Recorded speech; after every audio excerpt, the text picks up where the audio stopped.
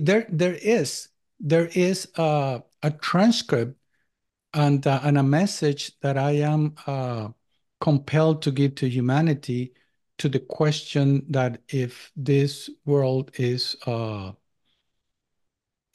real, if we ever understand that we are one infinite mind, endlessly expanding through the physical and spiritual world, limitless, then we will understand that the physical world is only an illusion. Hi, everyone. My name is Francisco Valentin, and I'm going to share with you a lifetime of spiritual experiences I had on the other side. My experience took place in 1979 when, at the young age of barely turning 18, and due to a terrible car accident, I died. I was traveling with my friends. I lost control of my car. I jumped the median, fall into the opposite lane. I sidewiped a car, and that as I sidewiped that car made me spin. And as I finished spinning, another car hit me on a direct hit at approximately over 60 miles an hour to my demise. The only thing I remember, other than little spikes of memory recall, the last thing that I remember was holding onto my steering wheel and having this impact hitting me on the side like this. And that's when I went into the void. When I say that I went into the void, I don't mean the void out there in the cosmos, but a void inward, inside of me. And I remember being someone, but at the same time, I wasn't someone because I didn't have a physical body. Yet I understood that I was. I was myself. I didn't change like, for example, people believe that when you die, you change, you become an angel or whatever. I didn't change at all. I was still myself. And I felt as if I was suspended, but I didn't have a body. That void was the black, the very essence and beginning of life, where I was feeling, I would say, frustrated. I felt that I did not belong there, and I wanted to find my identity. So I asked myself three questions. Who am I? Who's my father? And who's my mother? Now I know that those three questions meant who I am, where do I come from, and what is my life purpose? Because I couldn't identify with myself. I couldn't identify with Francisco Valentin. Neither I remember ever being a human being. I was simply part of everything. In my confusion, and as I felt fear because of the uncertainty of where I was, suddenly I remember seeing a dim light approaching me. But when I say a dim light, I don't mean a dim light that I see with my physical eyes. People say your ethereal eyes or your ethereal side. But I learned through the years that it is a perceptive mind, the one that brings that memory with something that we can relate to so we can explain what happened. As I saw that dim light approaching me, suddenly I begin to realize that dim light became more than one. And it became a group of spiritual beings that were surrounding me in a counterclockwise direction. And as I attempted to see one of them, I could see an image, a very elongated image, like a light, like a shadow, like something that is very, very hard to describe. And as I was being surrounded by those beings, I began to feel peace and love. But that love is a kind of love, but that people Everybody that I know that have had a near-death experience or a death experience, like in my case, they all describe it as something totally undescribable because it is not in conformity with the love that we feel on earth. It goes way beyond that comprehension. So that's why I rather call it peace, because peace is within each one of us. And as I was feeling that peace, I realized that behind me, I felt like a cloud outcasting and taking possession of everything in a nice way, in a very powerful way, something that was very powerful that took everything around it. When suddenly, the next thing that I remember was that I began to feel like if I was being put in a funnel, getting narrower and narrower and narrower as my body ache began to increase to such a magnitude that I couldn't take it anymore. I took my first breath, I opened my eyes, and someone was removing me from my car. I remember because I remember seeing the edge of the windshield of the car. And when I was removed from my car, I was later told by my friend, the one who was sitting next to me, when I asked, "Did I die?" And he replied, "Yes, you were dead on my lap for over 5 minutes before they removed me from the car." Now, going further to that, uh, I forgot about it. I got married. I raised three beautiful children, and everything was good and dandy until one day. And that day was July 7, 2011, when a spirit of light manifested through my son's voice to remind me of an agreement that took place back in 1979 in return for my life.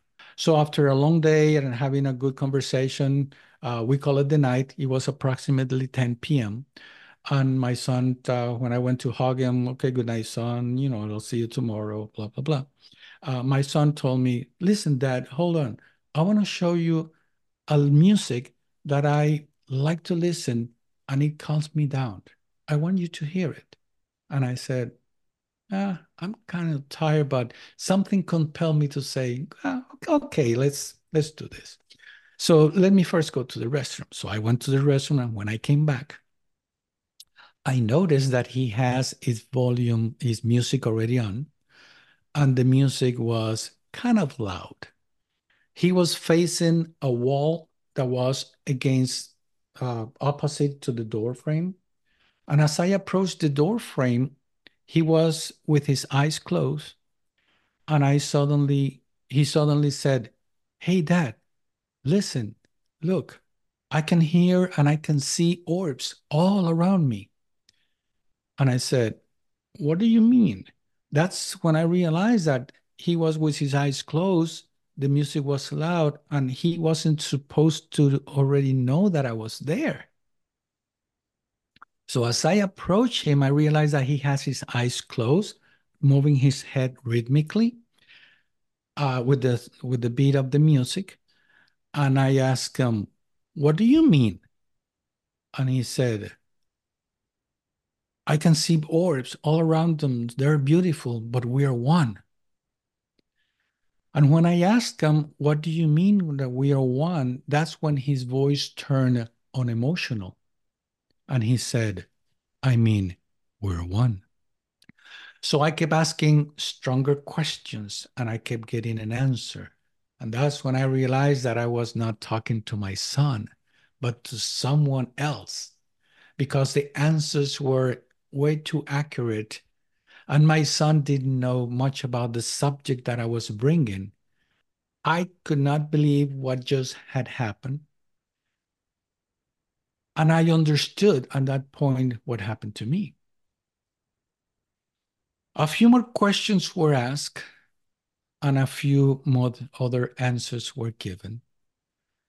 And after the spirit of light left the body, there is a transcript and a message that I am compelled to give to humanity to the question that if this world is not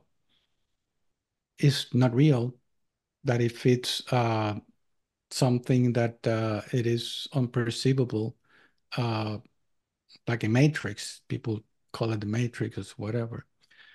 And the answer to that is a transcript that I receive, which I'm compelled to give at every uh, lecture that I give or every interview. And it goes as follows. If we ever understand that we are one infinite mind, endlessly expanding through the physical and spiritual world, limitless, then we will understand that the physical world is only an illusion. Now, let me go back so you can understand at a deeper level or through what I learned to call a higher truth. If we ever understand that we're one infinite mind, does not mean that I am one infinite mind and you are one infinite mind and he is an infinite mind and that other one is an infinite mind. No, it means that we all are one infinite mind. And that one infinite mind, people may call it God. I rather call it source. That infinite mind is the one that is expanding through the individuality of us all, because we are the ones who were once part of that one, and we just separated and become individuality. Therefore, the physical world that we know is an illusion. See it this way. Everything that you see, feel, touch, smell, taste, everything that you perceive is through your physical senses. Everything that you know comes from within you to the outside. That is the physical world of our own creation, the matrix, whatever you want to call it. But the physical world, being an illusion, is not where we come from. Our true nature is spiritual. And our spiritual nature does not belong to the ether or here or there. It belongs inside us, inside of us. And that's the part that we cannot see. This is the part that we need to feel without the physical senses. True life started from the beginning of times. That is the true life. That one life when we separated from the source and we kept reincarnating over and over again. When we die, we experience life, but it's the same as when we are incarnated. A life is still alive, even when you are incarnated or when you disincarnate. When you are in the spirit world is where you are in your true essence, your true nature, but it's still alive. Because let me give you a good example for that. Is, for example, dreams. People think that dreaming is not life. It's just dreaming.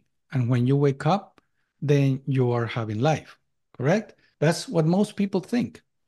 However, the spirit never sleeps. The soul never sleeps. Therefore, when you go to sleep and while your body rests, your soul keep experiencing life. That's why when you dream, you can talk, you can run, you can sweat, you can feel cold, you get angry, you get frustrated. You do everything that you do in your life, but when you are in your dream mode, you're not saying, "Oh, that's not real because I'm just dreaming. This is not real." It is very real for you. When it happened, it is very real for you. And when you wake up, it stays in your memory as something that happened. And I bet anybody have had this experience when they wake up from a dream. Some people on some dreams, you wake up and you say, "Oh, I had this dream. I'll better be careful because I dreamt of this and this and that, and you are very cautious during that day. So that life experience that you had while in your dream is affecting your present life. And your present life, whatever you watch, for example, if you watch a scary movie before you're going to go to bed, guess what's going to happen? You might have awful dreams because of the life experience that you had while you were awake. It goes to your dream. Same thing happened. When you are living this life, you have experiences that you take with you when you go to the other side. And that answered the question for so many who have known of being reincarnated, on those who believe on reincarnation, which is a fact of life, reincarnation, when you have a talent that you don't know where you got it from. You didn't get it from your parents, you didn't get it from school or anybody else, but you have this innate talent. Or fear. You might have fears that you don't know where they come from because they actually don't come from this life, they come from previous lives. And your personality, the way you think, the way you are, that's why you see two siblings that come from the same parents and are totally different because they had different experiences in previous lives that they carry with them. So in true life is always existence. You always have life. You always have those experiences, and the accumulation of those experiences make you who you are today. For instance, I don't know if you've heard, but many people have heard that you are the sum total of all your experiences since the day you were born, right? Since you were born, all the experience that you had since you were a baby, a child, either you have good parents or crappy parents, or if you were bullied or you had a nice life, whatever, all that combined made you who you are today. So imagine that is the totality of you today. Now go back lifetime after lifetime after lifetime to realize that you're the sum total of all those lifetimes until today, and that makes you who you are today. So true life is always there with you because you are alive. If you are alive and you have life, you are. You exist. Therefore, you are and your life. Life is one, experiences many.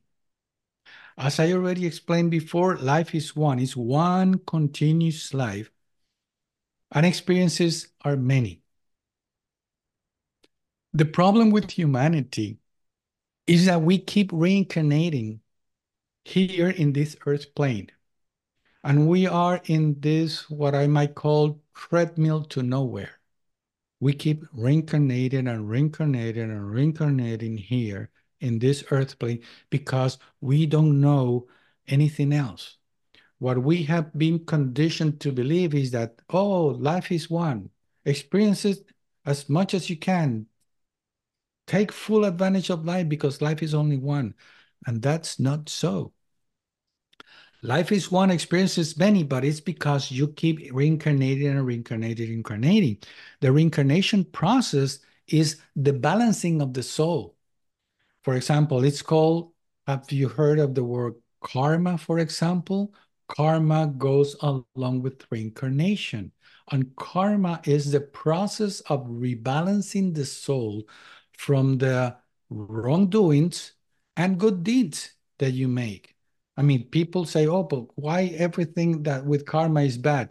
It's not bad. There's a lot of good karma. Is that nobody talks about good karma because it's a taken. I mean, it's good karma. Who's going to complain of good karma? Nobody complain of good karma. And good karma is, for example, uh, your ability to do things, your ability to have compassion or love and caring. That's good karma. Good things happen to you because you do good deeds. But when people get in trouble is when they dare do something wrong. And karmically speaking, you have to rebalance the soul. It's like the law of cause and effect. You do something wrong, guess what's going to happen? Something is going to happen to help you learn not to do what you did. So the reincarnation process is never ending. However, when people make reference to wanting to break reincarnation or break karma and not wanting to reincarnate anymore, you can do so. But in order for you to do so, you have to change your ways. You have to stop doing a lot of the things that we keep doing. And one of the golden rules is not do not do harm to anyone, because any harm that you do to someone is doing harm to yourself. So if you follow the part and if we are one and you do harm to others, you're doing it to yourself. And as long as you keep doing harm to yourself, you have to rebalance and rebalance and rebalance. It's like when you were a kid that you did something wrong and your parents told you not to do it again, and you did it again, and guess what's going to happen? You're going to get spanking or punished or whatever, or it's going to be taken away from you, any privilege that you were given. You do it again, it's going to happen again. You do it again, it's going to happen again until you learn not to do it again. My message to humanity is to start changing your ways. We have been, uh, like I said before, we have been reincarnating over and over again, and we haven't done much about it. We need to start changing our ways, being good to one another. Don't do harm to anyone because you're doing harm to yourself. And my job is to help you get that better understanding through the transcripts, which I receive, perceive, and transcribe from a group of ascended masters that are rather be called the collective forces of knowledge and wisdom. Through the transcripts, you can better understand everything that I have been explaining in this interview, and it's available to everyone. All you need to do is log on to the transcript.org, get the subscribe to receive the transcript, and that information is going to help you better understand how the physical and spiritual world works